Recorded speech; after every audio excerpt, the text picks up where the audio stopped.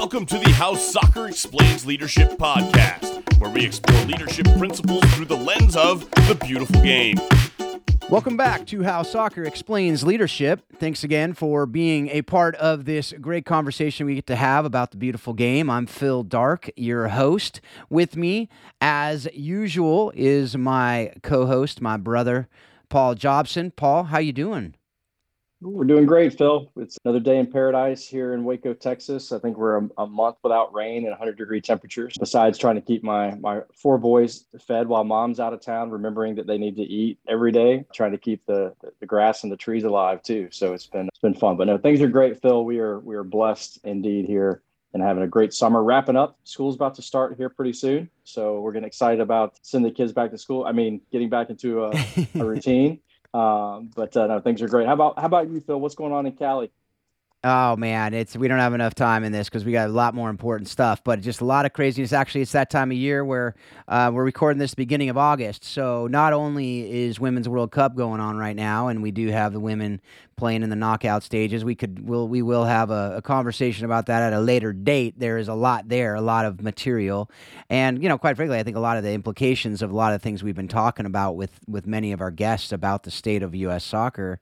A lot of that's come out in this World Cup, I believe. So that's a little teaser for a future conversation.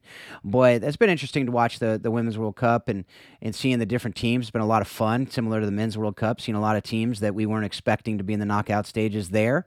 Nigeria being one. You got Morocco again. Wow, who would have thought Morocco would have made the knockout stages of both the men's and women's? Some really cool stuff there. But I love the beginning of August and the beginning of soccer season because it means I get to do some disc trainings and leadership development trainings with some of these soccer teams and be able to pour into coaches, to be able to pour into their players, and be a part of some teams around the country, which is a ton of fun. As you know, Paul, just that impact on the college age, such a time of discovery of so many different things and of growing as, and who they are and forming, shaping their identities, and to be able to have a small part in that, absolutely just brings so much joy to me. So yeah, it's been awesome. It's been crazy. Cool summer, hard in different ways, really good stuff. I look in the next 3 months of travel and I just need lots of prayer for that. My family, my wife especially needs lots of prayer for that. But yeah, but I'm psyched on today's episode because, as you know, we have a guest who is a good friend of mine. We go back quite a ways. We've been able to work on a book together, which is pretty amazing. We've been able to be on a team there together, and we're on a team working all around the world doing some different stuff too. But with me and with us is Peter Greer, who is the and I was probably gonna get it wrong. I'm gonna say president, might be executive director of Hope International, and also played his college ball at Messiah College, which is a college that is known for the Messiah method, and just some great leadership coming out of that school. So super excited to have this conversation with Peter Greer. Peter, how you doing, brother? I'm doing well. Looking forward to it. Thanks for having me on, Phil and Paul. Yeah, so it's the question, is it executive director? Is it president? Is it CEO? Is it all of them in one bunch of slashes? What is? I think that people are dying to know. No, yeah, no, the official title, president and CEO. So you can't get it wrong. You have the two to choose Okay. from. All right. So, as usual, we like to start every episode with just, sharing your story. Some of these people, a lot of the people in the soccer world probably don't know who you are. So I'd like to just hear how you developed your passion for soccer, for leadership, and how you did end up, going from the fields of Pennsylvania playing for Messiah to leading this organization that's doing incredible work around the world for poverty alleviation. Well, you both know this, but soccer is the incredible door opener around the world. And in my travels, after graduation from Messiah, ended up working in Cambodia and then in Rwanda and then in Zimbabwe. And now with Hope International, we work in 24 countries around the world. And even today, where there is a soccer ball, there is friendship. And bringing a soccer ball, connecting with kids on the street or in a field or just behind a school or something, it continues to be this absolutely incredible way of meeting people. And truly, when I was living in Rwanda, moved there, didn't have a lot of contacts. It was the first day outside of the place that I was living, just walking on the street and finding one of those soccer balls that actually was made out of plastic bags and twine And that became my community, some young kids and then some older ones, and then ended up being part of the ambassador from the United Kingdom, had a soccer team, and I got to play on his team, traveling around the country. And it just became, I would say that was actually the high point of my soccer career, was living in Rwanda, being part of this international team and having some rural parts of Rwanda that had stadiums that would be packed.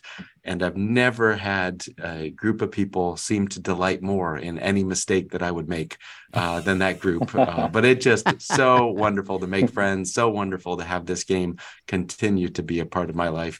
And I'm now at the stage that it's part of my kids' life, and cheering them on and finding great delight in that as well. So yeah, that's the connection to soccer, a huge part of my life, and continues to be just fun, a fun way of engaging friendships with others, and having this opportunity to have played in the US, but done some different travels around the world. And again, even today, getting a soccer ball out, juggling with some kids on the street, instant fun, instant community, instant friendship. And I just love that.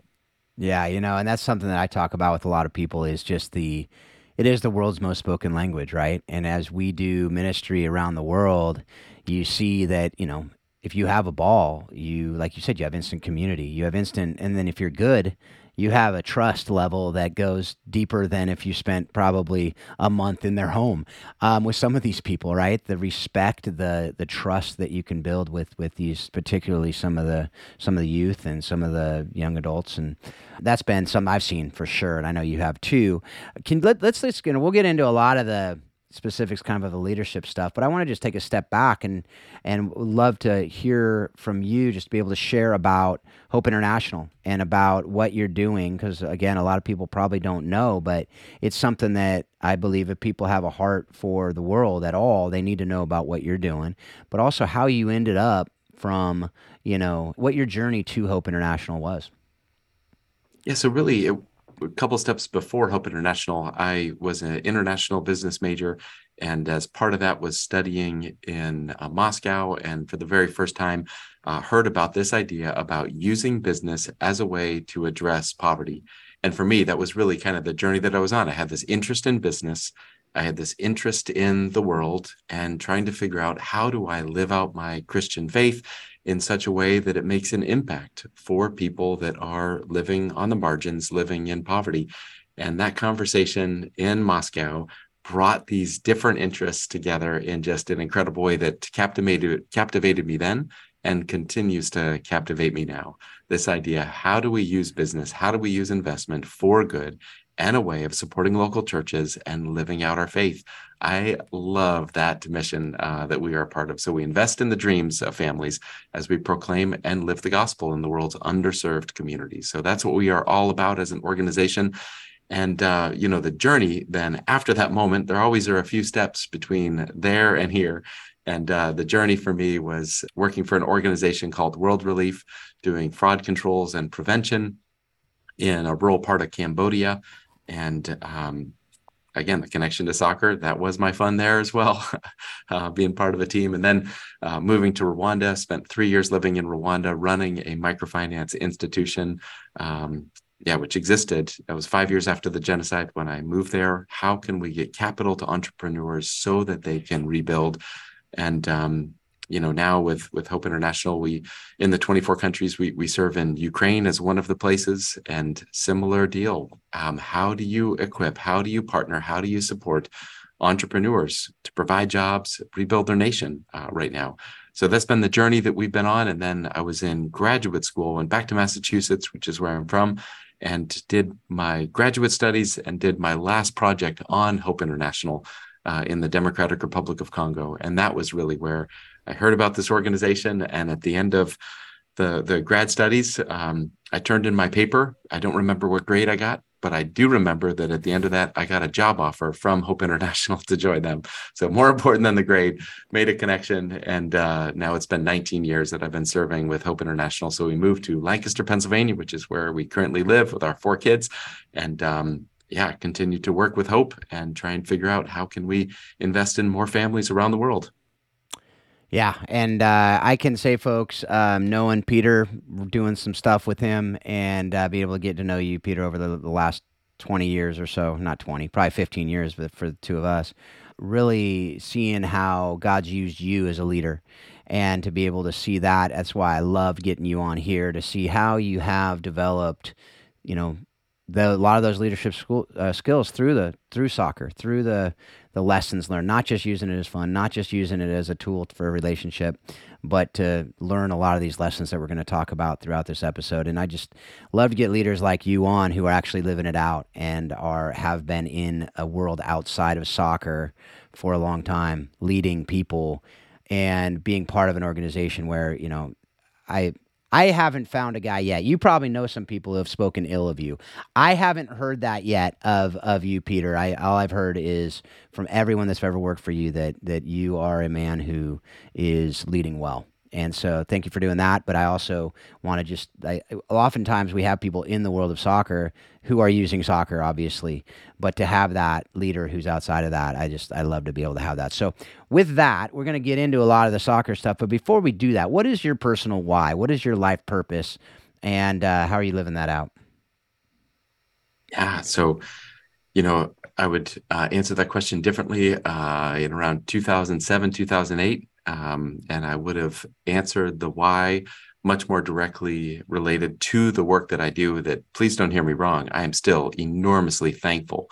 But at that time, there was a change that happened when I realized that the path that I was on was a path that, yes, maybe I would be involved in building an organization, but I would not have a family that knew that they were the priority in my life. And there was a very significant conversation that had a dramatic change in the way that I lead.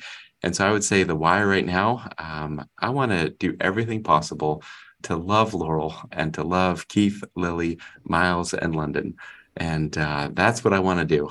I want to make sure that these individuals that on this earth are the most precious people in my life. I want to make sure that they never question if they are my priority, if they are the ones that I value and prioritize above everything else on this earth. So that's my why. I want to make sure my family knows how much they are deeply and dearly loved. And then outside of that, I do want to figure out how do we make an impact around the world and really figure out how do we re-energize a church to be known for what we're for, not just what we're against, and to be for issues of justice, to be for the vulnerable, to be for those that too often are forgotten or marginalized. I would love to be part of a church that is known for that. Just to clarify, Laurel is Peter's wife, and those other names were his children. So just in case you didn't make that connection, just wanted to make sure we clarified that. But also, can you just share that story real quick? And you have it in one of your books, I forget which one, but the story of, you did hit a point where, your wife actually was questioning your commitment to that, right, at some level. And there's a resignation letter and things like that. Can you share that story of what happened there? And I think it'll be interesting because I think a lot of people struggle with that in coaching. A lot of people struggle with that in the game of soccer. A lot of people struggle with that in their positions, whatever it may be, is to say that one thing that, yes, this is my priority, but have it look very differently. So what did you do there to make sure that never happened again? No, I think you're exactly right. I think it's for anyone that actually has a deep commitment and love for the work that they do. Mm-hmm. That is a good thing. That is a positive thing. The question is, when that becomes an all-consuming thing, who pays the price for that? And oftentimes, it's the people that are closest to us that end up paying that price that may or may not be the right price for them to be willing to pay. So yeah, I remember it very clearly, Phil. The kids were in bed and Laurel came and said, let's have a conversation. And it was one of those moments, you need to be fully present in a conversation. And she started out by saying, Peter, I love you. Peter, I'm committed to you. But she said, I feel nothing for you. And if you looked at my schedule, if you looked at what I was doing, I was traveling a ton. And even when I was home, I was not fully present. So that moment became a change moment. And you mentioned the resignation letter. That was part of it. I think I got my head on straight for the first time and wrote my resignation letter, gave it to her and said, if you ever feel this way again, that you are not the priority, mail this letter because I will walk away from this job because I choose you and it is not a competition. And the amazing thing about that letter is, I mean, I love what I get to do. I don't want to stop doing it. And it did change, I think, for the first time. She knew that she was the priority, but then it also did something for me. It was like a check in my spirit.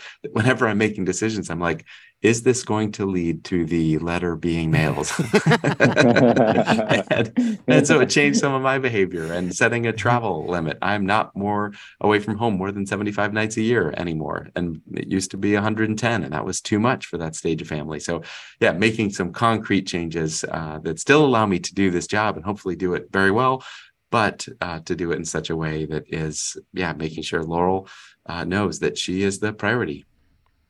Yeah. I love that, Peter. Thanks for sharing that. I think it's important for people to hear, other people's journeys. And I think, Phil mentioned it in the coaching world. I know from just personal experience, that's a difficult thing. I know it happens in all lines of life and work, but it's like, man, you're providing for your family. You feel like you're doing the right things, but the reality is like, what really is the priority? And I love the resignation letter thing. Not only is it a testament to your family, but also a reminder, like you said, to you of like, okay, is this going to be what pushes the red button here for World War, whatever it's going to be? So I love that. I appreciate you sharing that. And I think that's an encouragement to so many people to really understand too, like there is another way. You can get stuck in a rut, in a lane, and feel like there's no way out. But I think hearing stories like that is like, hey, there are other ways around this to make sure that the priorities are where they need to be. And as a Christian, man, there's no greater calling than to your family. So I appreciate you sharing that. Transition a little bit. We've heard a lot about like kind of where you are, how you've got to where you be. English classes. Where you be. We are. I love it.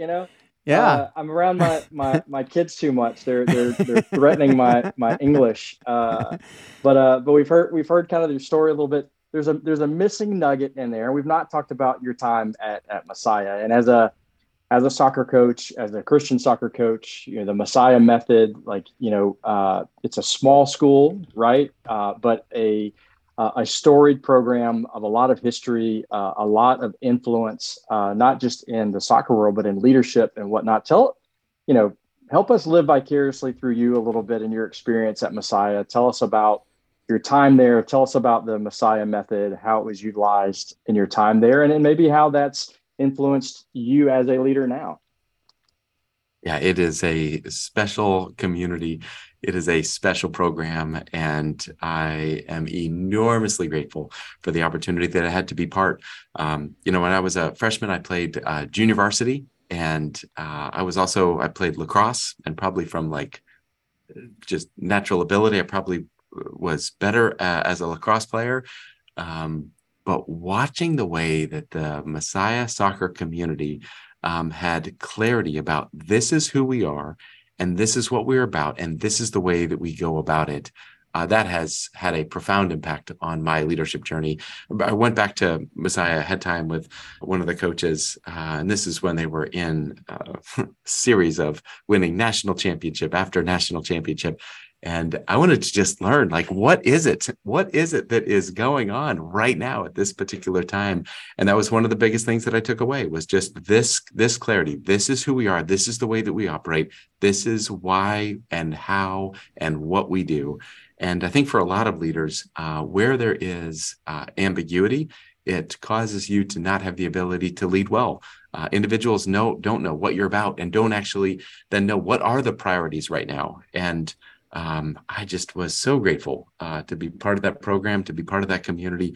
And it has influenced my journey as well as my friendships. Some of my closest friends are still within that community. And there's a wonderful way that the alumni is invited into different events to connect with current players and recognize that we are part of, not just this was our team back in the 90s for me.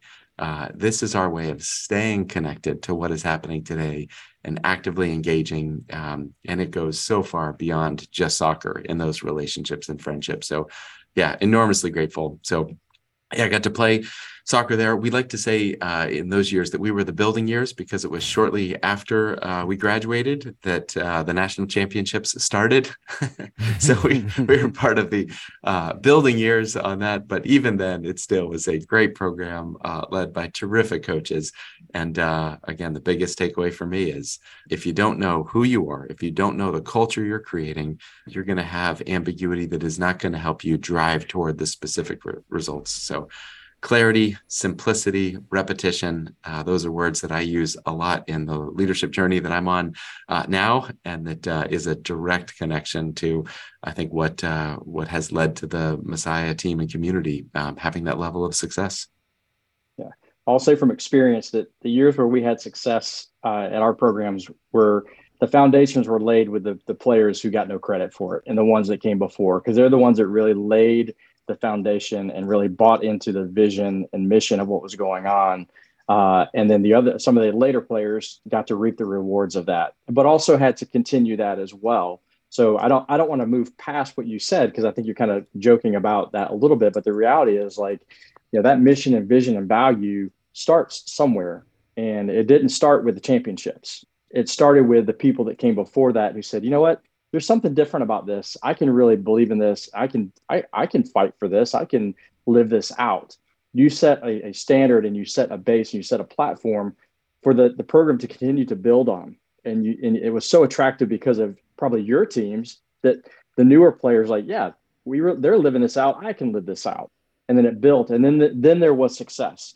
And all of a sudden everybody forgets about the foundation that was laid. And it's like, man, those players were great. What happened? Well, those guys were great, and they did a great job, but it didn't start with them, right? It wasn't a flash in the pan, and then it was like, wow, we're great, So I think there's something there to be said for our coaches and our players and our families to say, hey, like, you may not see the results of what the foundation you're laying right now, but if it is who you are and what you're about, and you feel like God's led you to do that, stay with it, stay on that path, and God will do with it what he wants, right? That's up to him.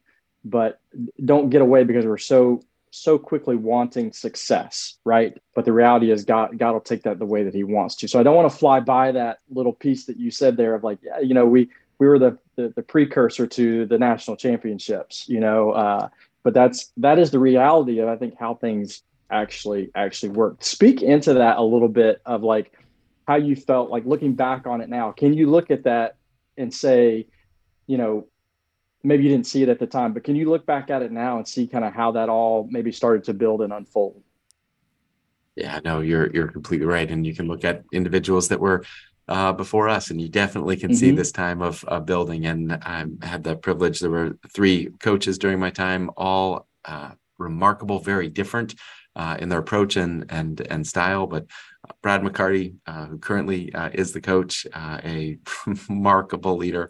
He had graduated just a few years before I did and came back to help. So there was him, and then there was Leighton Shoemaker as well, a long-time coach, just continuing to do the right thing, and always had these short axioms that maybe influenced kind of the clarity that came in the years to come. But he had always these short statements that were powerful, that would guide us, that I still remember. And, one of his ones was proper preparation prevents poor performance. He's like, are we doing the work? Are we putting in the time?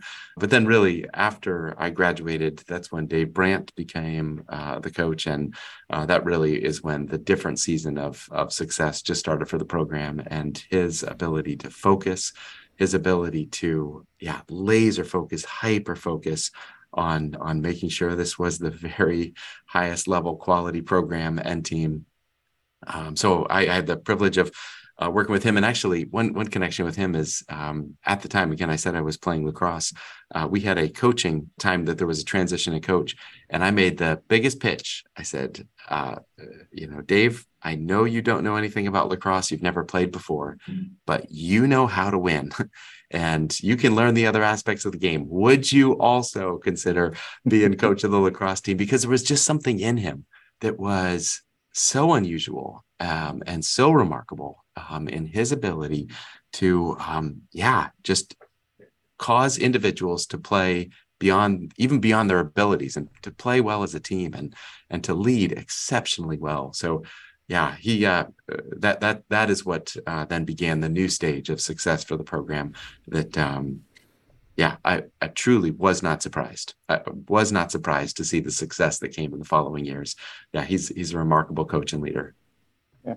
I love that you said that too about Dave in inviting him, so to speak, to come coach the other team, because those coaching skills and those things, they really transcend sports. It really isn't always about the X's and the O's. It's about leadership style, motivation, direction, vision, all those things. And I've said it a million times on this podcast. I spent a lot of time reading other coaches from other sports and learning from them, because it really is. It's about leadership. It's about motivation, direction, all those different things. And it's less about the X's and the O's. You have to have those things, right? You can't be ignorant of the sport, but it's more about that. So I love that you had that vision of like, hey, like you could have success in whatever sport it is. And I think that goes into just the world of leadership, of whether it's business or whatever. It's, what are those skills that you're learning from the sport of soccer, which is what this podcast is about, and how are you transitioning that into your relationships in your home and in your office and whatnot. From your time, what is maybe one thing that you've taken from your Messiah experience that really transitioned really well into what you're doing in your leadership with Hope? Yeah, I think we touched on it, but maybe just a little Yeah. more detail is, again, the clarity of the Messiah method. This is who we are. This is how we operate. And so on my wall here and within the culture of Hope International, we have the same thing. We know what our culture is. We know what we're about, and we celebrate it, and we live it out, and we repeat it again and again and again. This is who we are as an organization. And, one of them is a direct copy and paste from the Messiah method. But I just, one of them is this idea of grateful for everything, entitled to nothing. We want to be an organizational culture that is marked by gratitude. And I think back to that time playing soccer. That's how I felt. I was so grateful to just be on the team, to just be on the field, to just be part of this experience. And it is earned. You're not entitled to anything. Doesn't matter what happened previous years. You are entitled to nothing on that, but grateful for everything. And I just think that posture of gratitude is powerful. I think that does have a dramatic impact on a culture. And the opposite is true as well. Entitlement is corrosive. I deserve to be a starter. I deserve to have this. That is not a attribute of a healthy organization or team when those attitudes of entitlement come in, as opposed to, like, I can't believe I woke up, I am healthy at 3:30. I get to be on a field on a beautiful fall day. This is amazing. And that is still how I feel on that. So yeah, and even looking back, still so grateful that I had the opportunity to be part of that program and that team and those relationships. And one other piece that maybe just on a personal level causes me never to forget that gratitude is freshman year, I had the opportunity to be called up to play in a varsity game. And Paul, to say that I bombed is a complete understatement. It was terrible. I mean, it was terrible. Just like, deer in the headlights. It was against Gettysburg. I remember coming off the field, didn't last too long out there. And one of the teammates just putting his arm around me and, like, not even any words, like, sorry. That was like, oh, and I was You've always like, got I lacrosse, had my Peter. shot. That's what the I statement was. had my shot, and it's gone, and it's never to come back. And again, to have the opportunity a little bit later, but to have the opportunity when I thought that opportunity was gone. Maybe even that was, maybe that That's contributed to just this sense of every day, every game. I am so thankful that I get to be part of this team with these people, with these friends. Yeah. So gratitude, not entitlement. That is a direct copy and paste that I want to have in my life, in my leadership, and in the organizations that I'm a part of. Yeah, Peter, before we move on, say the statement in its entirety again, because I think it's one that is so important for this day and time. Can you just read it word for word what that is again? Yeah, it's gratitude for everything, entitled to nothing. Yeah. Love it. And I think what that does too is remind us that entitlement is not a new thing. Right? So many people are like, oh, this next generation are just so entitled. It's like, it's not new. And I went back and listened to some old episodes, and one of their early episodes was talking about that, how Entitlement, especially in those years, in the teen, early 20s years, is an entitlement. And it goes on. I mean, it continues, yes, right? We still have that. I mean, even when I was taking the shuttle to train on leadership development and talking about not being entitled to things, I'm glad I had that in my mind, because I was on a shuttle and it broke down, it had issues, it couldn't go past 55 miles an hour. And I was sitting there and I just thought, at least I'm getting there. At least we're moving. I'm grateful that, we're there, and like it was a great day. I wasn't stuck on the side of the road, like all these things, and it's so massive. It's so massive in our lives if we can have that. And everyone's like, attitude of gratitude. Yeah, that's true, but just not just an attitude, but like a true, like if that is who you are, like you are a grateful person. It's part of our identity. So yeah, I mean, we could talk more and more about each of the things. I'm sure it'll come out in some of the different parts of the conversation of the Messiah Method. Folks, we talked about the Messiah Method. That's actually a book out there called The Messiah Method. If you're not aware of it, strongly, strongly recommend you go pick it up. And we'll have that link in the show notes to get the Messiah Method. Zigarelli, I believe, is a professor at Messiah, wrote it. He studied the team, talked with the different people, different coaches, and he wrote that book, I think, back in 2008 or so. So phenomenal book. I've read it. It's on my I was looking for it earlier. I can't find it on my shelf, but I know I have it here somewhere. Hopefully we'll get them on someday. We can chat about that. But actually, I think I talked with Brad McCarty about that game. He remembered that game when I was talking to him about you. So I don't know if he was a assistant or a help volunteer at that point, but he remembered it. So that's not just in your memory banks. That lived on in the lore, I think, of Messiah. Oh dear. I'm sure when you speak, when you do commencement speeches and stuff, I'm sure that it's the rumblings in the he was the JV coach at that point. Yeah, so he was the one who was kind of advocating for me to get the shot, and to talk about missing the shot, shanking the shot, falling down when you're trying to make the shot. All of the analogies are accurate. I love that. You say that, it reminds me of what my wife often says is, when I shank a shot, you don't need to remind me that I shanked the shot. So that's a good lesson I remember in my home regularly, is I don't need to, I'm sure as you didn't need anyone to tell you that you shanked that shot. You knew, and you didn't need people to rub it in. All right. So, but I'm glad we could bring it back up to have a little bit of, trauma that may have that triggered in you. So you can continue learning from that moment. But we talk about this a lot, this collaboration that we have in our different organizations and the ministries, that we can't do what we do by ourselves. Every book you've written has had a co-author, at least one, and that's on purpose. It's not just because we know we do things better together, right? But how did you learn? How did you see basically the lessons from soccer, Messiah, otherwise, even if you're playing in Rwanda, other places? How do the lessons from the game play out in the collaborative work that Hope does around the world? Yeah, Bill, I would say I'm probably wired with a fairly competitive nature, whether it is cornhole or ping pong, or doesn't matter what the sport is. I want to do my best. That is just the way that I am wired. And so given that wiring, when it comes to a team, right, the question is, who is my competition? And if we're not careful, we can slowly start to think, and maybe we'd never articulate this, but we can act in such a way that my competition are the other teammates on my team that I'm fighting for a position for. Mm-hmm. Whenever there is a team that has that level of, it is me versus you, I guarantee that will not be a successful environment. That's when you don't make the pass, even though the other person is open because you're trying to get it. That's when you do not have the ability to say, you know what, it's just not about me. And I think in a similar way with organizations, the tendency that we have is to define within the space that we operate, who's the competition? Well, it's these other organizations that are going after the same funding, doing the same thing, trying to get their name out there. And I think just as that sabotages a team, I think that poisons a sector, or sabotages a sector.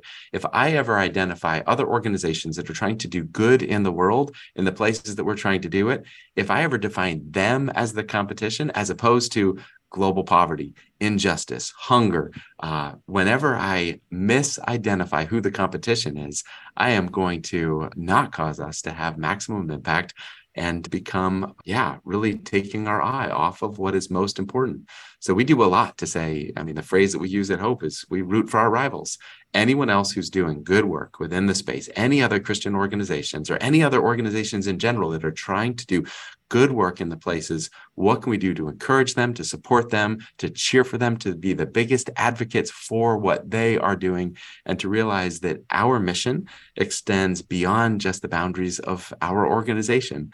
And that has been transformative. That has opened up doors for collaboration and partnership that I know has allowed us to do much more good in the world than we ever could have if we were just trying to do it within our strength, our organization, and what we'd be able to accomplish on our own.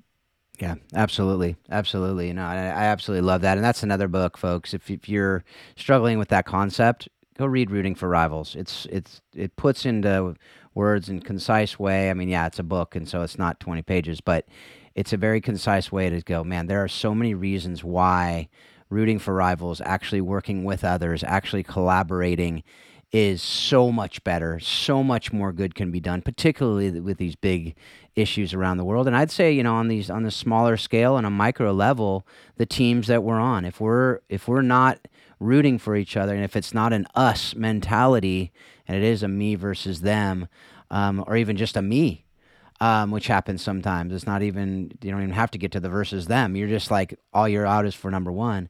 Then you're not going to maximize. There won't be synergy, and we won't be able to tackle a lot of these issues around the world.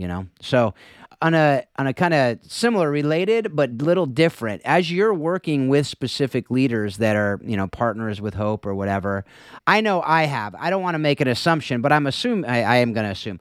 I'm just going to assume that you've used some soccer analogies as you're trying to get points across around the world. As we're working sometimes we have language barriers, sometimes we have other barriers that are going on, and we're trying to get a point across.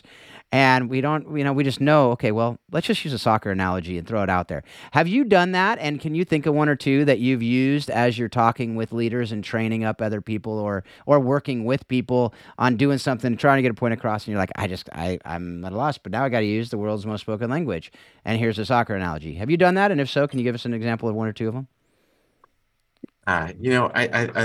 Well, the one that I just shared is probably one that comes to mind, is who is the competition on that, and looking at the difference between the team versus the bigger story. So that is certainly one of them. The way that it is currently, the conversation around soccer as it is currently being lived out, is we are always cheering for the countries that are in the World Cup where Hope International has a presence. So we are cheering. We were cheering big time. Come on, Haiti.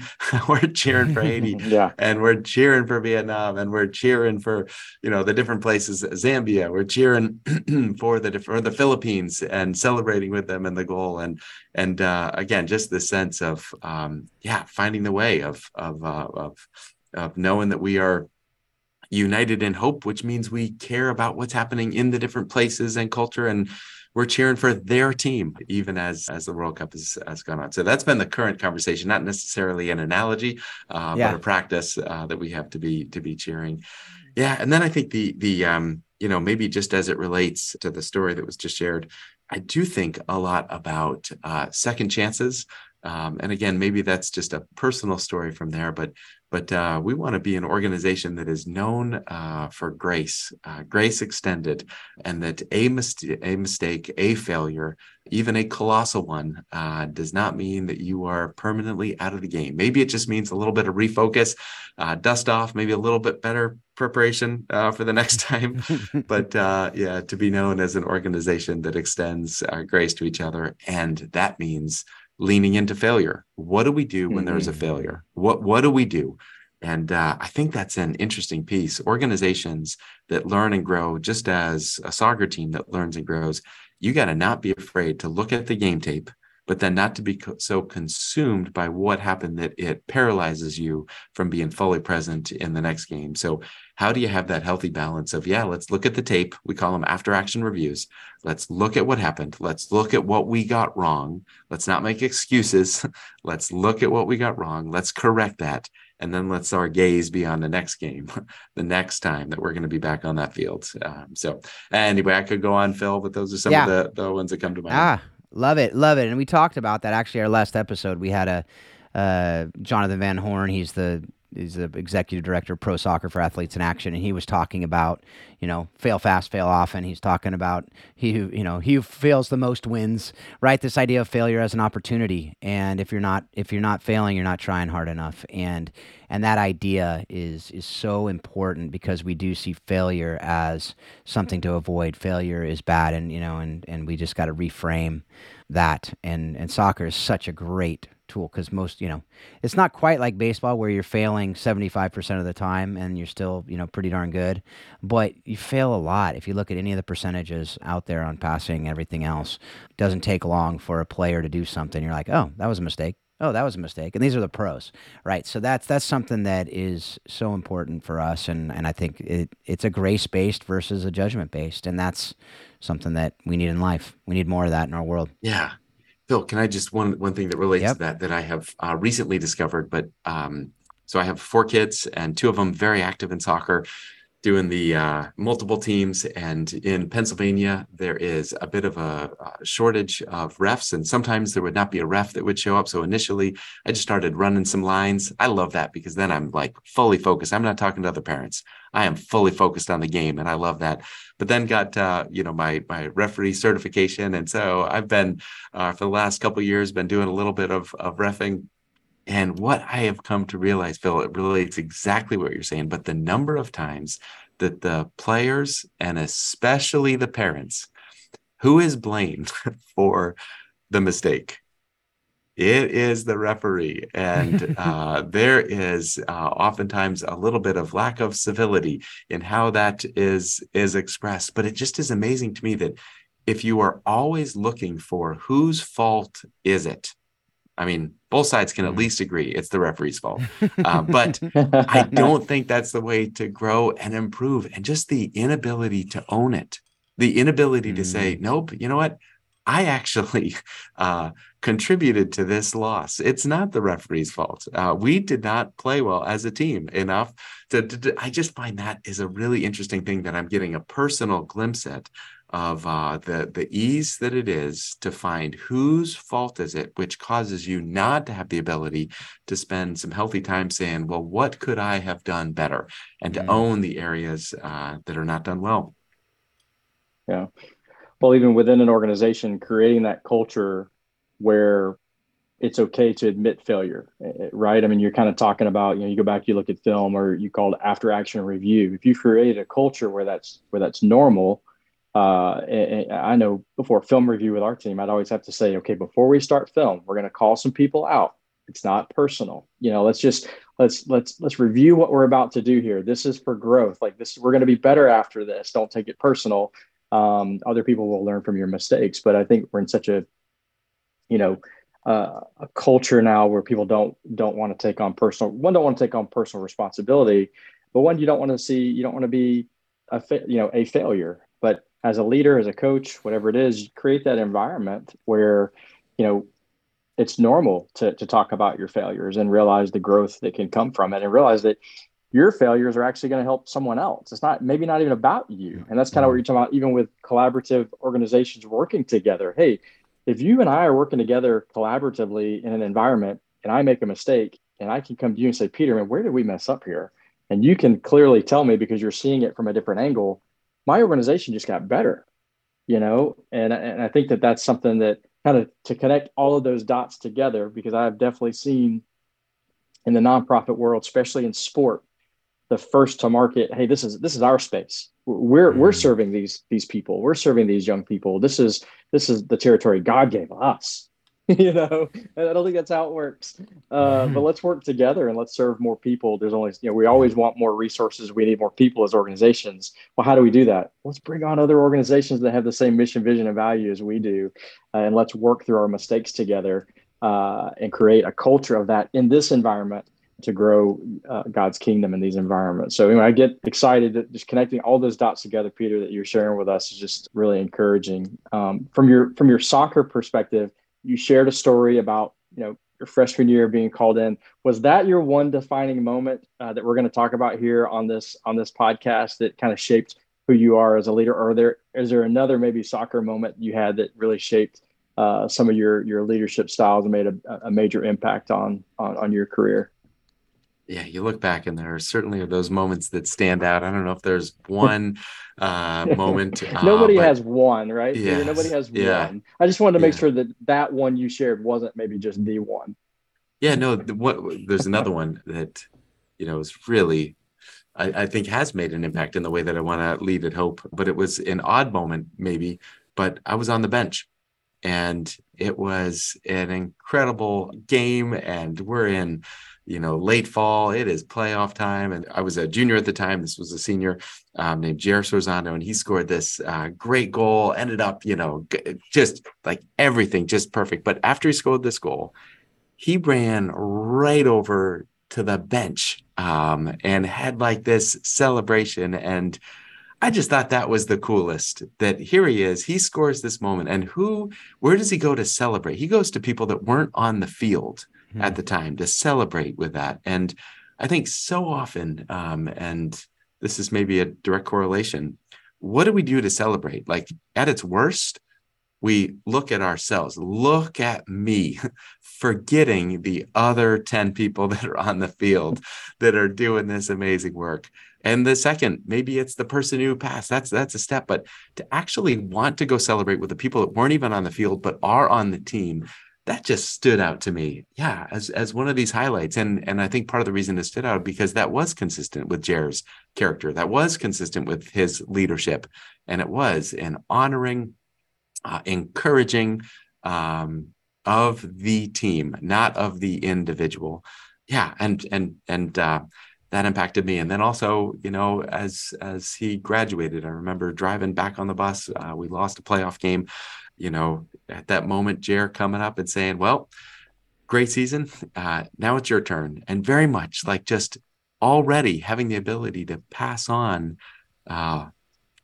Almost like like the Father's blessing. How many of us have that experience of having like someone just commission or pass on or saying like, "Hey, now it's your turn and I'm going to be cheering for you." And so yeah, I think about the way that Jer led as having a significant impact on me, and both in that moment of celebration and yeah, as well as just that recognition of like, hey, the team goes on, I'm not going to be on it, it's your turn and we're going to be cheering for you.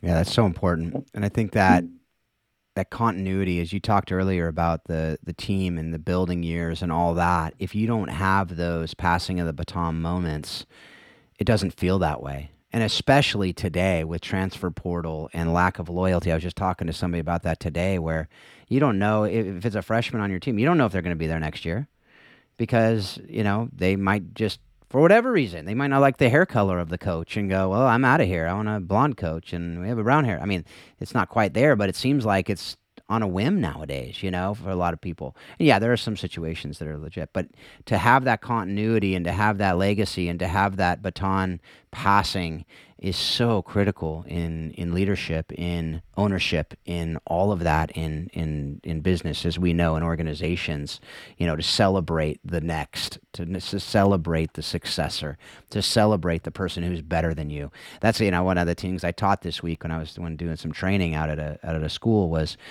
what does it take to get to the point where you are so comfortable in who you are that you have no problem putting the captain's band on someone else's arm. You can be the best number 2. You can be the best number 3. To think of that idea on your deathbed. How many people can you say you raised up to be better than you? Right? Like these principles that get lost when you don't have that continuity, when you don't have these teams that are developing and building and see that building is valuable because you can set the table for the next, as opposed to, well, what's mine? Where's my glory? Right? And to have that is, you're part of something bigger, right? And I fear that our kids and the teams now lack that most places. There's not this something bigger that we see. So I love that you talked about all that. And, we know that a lot of it starts with coaches, and we've talked about a few of the coaches, and it may be that and just if you're wondering out there, folks, and you've gone to the United Soccer Coaches Convention, the Leighton Schumacher Award is named after that Leighton Schumacher. There's not, believe it or not, there's not a different Leighton Schumacher. That FCA award is after him, but so it may be that him, it may be somebody else, but who is really that best coach that could be defined any way that you want to, that you've played for, and really what set him or her apart from the rest, and what have you taken from their leadership that you now see? And you've talked about a couple of the things, so it may be that same thing, it may be something different, but I just wanted to give that opportunity to, what have you learned from a particular coach that you say, I want to emulate that character trait, I want to emulate that from him? Yeah, I mean, there's no question. I mean, I did not have a coach growing up or high school that came anywhere close to what I experienced in college. I mean, it was wonderful people, and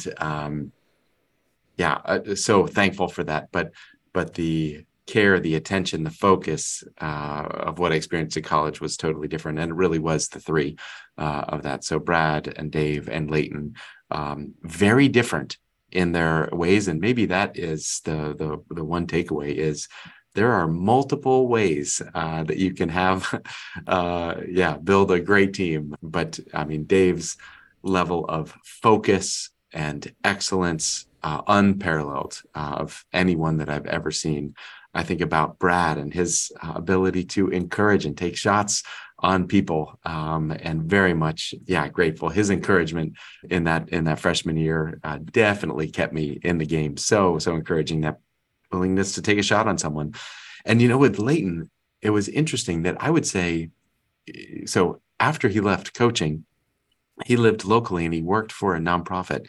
And I would say that's the moment that he wasn't my coach. He became a friend, and having lunches with him regularly until literally the month that he passed. I mean, I had more time with him, more relationship after college than I ever did during college on that. And I think the takeaway from him is, he did everything possible to live a life of integrity as a soccer coach in life. And I sure respect that, to get to the end of your story and to say, he lived well. He lived well. He lived for a great eulogy that was not all about wins and losses. It was about the way that he treated people. I'm so thankful for those moments after college to have lunch, Country Meadows restaurant that we would meet between Lancaster and where he was living closer to Harrisburg. Yeah, for many years. Yeah, well after college. So super thankful for those moments as well. And coaches, I don't want you to miss that. Leaders, I don't want you to miss that. That so often we say, well, our role is while they're under our, leadership as a coach of a team. But what does it take to become that leader that your players, want to be mentored by you, have relationship with you, be a friend with you, and B, that you're accessible to do that? And that's not, a lot of people retire and go right off into the sunset, and they don't continue that. But that, is something that I believe true leaders will always aspire to, again, as to how do we develop those that we have been given the stewardship over to be able to truly not see it ever ending. And that's something that I talk to mentors about all the time. Look, if you're going to be a mentor, consider it a life commitment. And if you go into it with anything else, I don't think it will be nearly what it needs to be, and you won't have that fullness of it. So that's great. And I think coaches just realizing you don't always know the impact you're going to have on somebody too, and I think that's important to realize. And I know I've had players that I didn't think I had any impact on while they were, in my on my teams, and years later you hear that you did. Sometimes you never hear, sometimes you never know, but that character, that integrity, I think that's what we should all try to achieve to mentor and show to others. Again, you just never know the impact you're going to have. And I think probably all of us have similar stories, Peter, of people who've made that kind of impact. So appreciate you sharing that for sure. And Peter, let's transition. We're kind of winding down a little bit. This has been an awesome interview. Really appreciate your time and who you are and how you go about things. I've learned a lot, just as we always do, Phil, in our podcast. This is just such a selfish thing that we do for ourselves here doing this podcast to learn so much. But Peter, you've been part of the game. You played collegiately.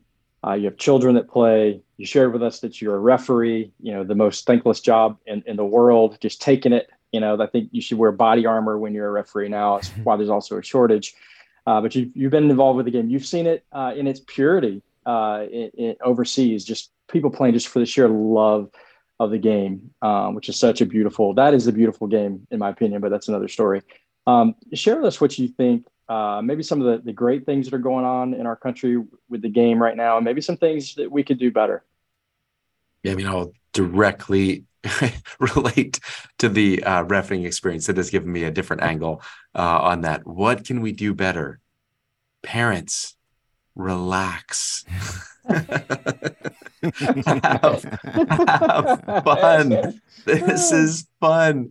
For most of these kids, they are going to remember the fun of playing the game. And many of them are not going to be playing in the World Cup. So relax, have fun, and maybe, just maybe, don't try to fight referees after the games in parking lots when you disagree with the call. Like we definitely have lost civility in the United States and how we treat referees. And my daughter was interested in becoming a ref, and I don't know if I would encourage that right now in the way in which parents have lost sight. They've not lost sight on the score, but they've lost sight of what matters. And the example that they have, the ranting, the raving, the words that are spoken, that is the lesson that the kids are taking away. So maybe that's the lesson coming out of the recent referee experience. Remember, this is a game. Remember that it's fun. Play hard. But let's remember it's a game, and be kind to refs. Love that. That's a great lesson. I think we can say that, be kind to everybody.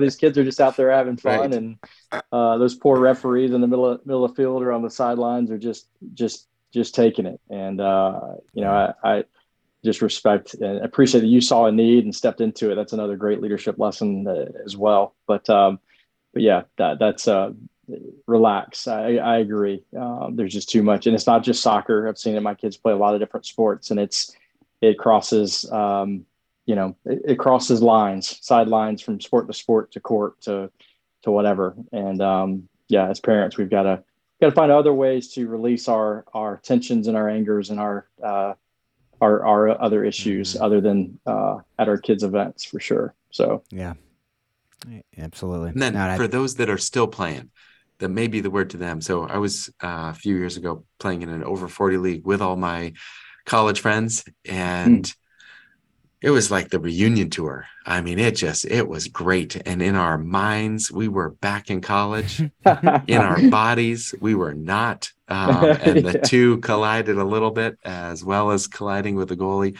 Ended up having a pretty terrible break of my ankle, compound, multiple fractures. And that was the end of my competitive soccer playing. And whether it is in a collision in an over 40 league, or whether it is something less benign, more benign. But I think if those people are still playing, just have fun with it. It is such a great game. It is such a fantastic game, and you will not always be able to play at the level that you're playing. So if you're still in the game, I don't know, maybe just that perspective helps of saying like, it's a game, have fun. There is a limited season that you're going to be able to do it. Enjoy it, have fun with it. And maybe that'll help keep a little bit of the perspective as well. But it's supposed to be fun, and it is fun when we have the opportunity to be out. And man, do I miss it. Yeah, being out there playing hard. Yeah, and what you just talked about there, a couple things come to mind. One is that's really the doctor once referenced it as the stupid age, when we are young enough to think that we can still do the things we did in our mid 20s, but we're old enough that our body is breaking down and we break ankles easier. And my wife went out around the same time and got a third-degree sprain on her second game. And, and so that's one. And then the other is a great quote I saw at a friend's house, and it said, my mind thinks I'm still 25 and my body thinks my mind is stupid. So I thought that was another good one. So couple things to remember for folks who are around our age, that go out and play, but have the goal of the game that you can go home that night and not have to go to the hospital that night. I think that's a very good goal, that you can wake up in the morning and still go to work.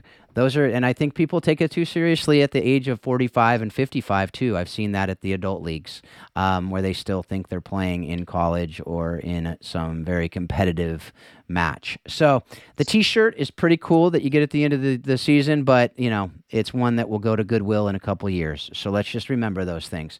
So anyway, there could always be a national team scout out there, Phil. You never know. That's true. Get your chance. So that's true. I don't know. I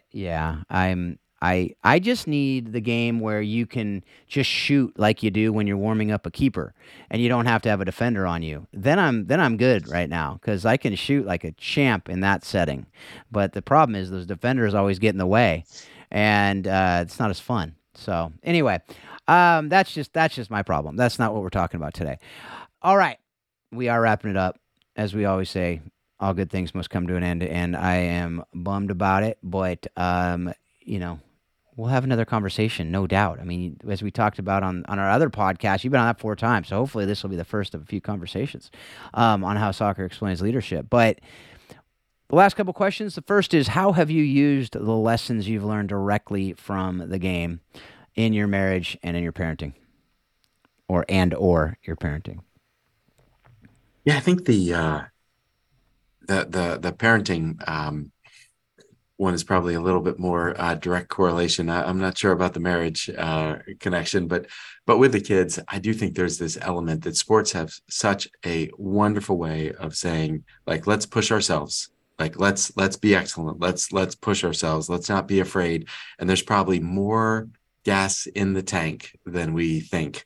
Let's not be afraid of doing hard things, difficult things. And that has been a big piece. I am not afraid to encourage my kids to think, to act, to do beyond what they might think they are capable of.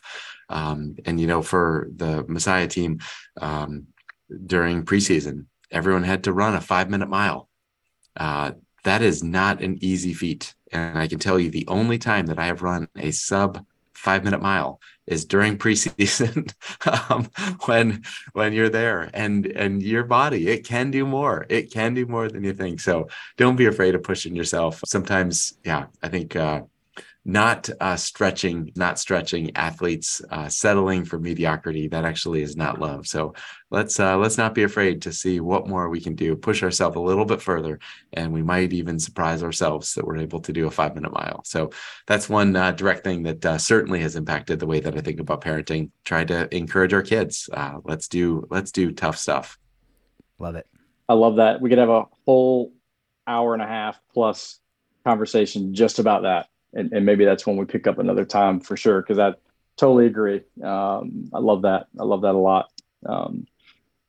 Moving on to our last question here. What have you watched, read, or listened to that has most impacted your thinking on how soccer explains life and leadership? I mean, there's no question. This podcast, you guys have had some great conversations and guests, and it is fun. Winner. It is so fun to listen in and to be involved. Thank you guys for what you do, and the conversations and the guests that you have. It really is fun to listen. Yeah, I think you're the first person to say that. So, I don't know favorite guest what that ever means. Now, I mean, his status just went through the roof. It was already a great podcast. Now this is probably just going to be on top of the chain. Featured episode that, and we just have that part. We just have like a simple soundbite. Podcast guest of the year. We can implement that now on the podcast. And Peter just won the first ever. First one. that balloon day podcast. I don't know. I guess it'd be podcast day or I don't know. Whatever. Anyway, we're not going to do that because that would be too clunky. But I love it, Peter. Thank you so much for your friendship. Thank you for what you're doing with Hope and how you're leading an incredible team, as we talk about regularly. Obviously, it's not you doing a lot of it, but I think we talked about on Think Orphan that it's $1.8 billion has been kind of generated through the work around the world to alleviate poverty and to help people who are, really wanting to achieve things that oftentimes we take for granted. And so thank you for fighting for that. Thank you for being a humble servant leader who loves really well. So I appreciate you, man. It's both ways. Thanks, Phil. Thanks, Paul. So fun to have the conversation. All right, folks. Well, thanks again for being a part of it. Thank you for engaging this. Thank you for just really, like Peter said, there are some great conversations. So in addition to this one, go check out the other ones and let us know what you're thinking. Give us a review. Give us some feedback. If you have guests that you think would be great for us to have on, please share them with us. And if you want to learn more about the Messiah Method, all that Messiah is doing, we'll have that in the show notes. If you want to learn more about Hope International, we'll have that in the show notes. If you want to learn about Warrior Way Soccer, what Paul and Marcy are doing, or Coaching a Bigger Game, what I'm doing with Christian DeVries, please check those out in the show notes as well. And as always, please take what you're learning. We pray that you take what you're learning from the show and you use it to be a better parent, a better spouse, a better friend, a better coach, better leader, better in everything that you do. And continually remind yourself that soccer does explain life and leadership. Thanks a lot. Great couple weeks.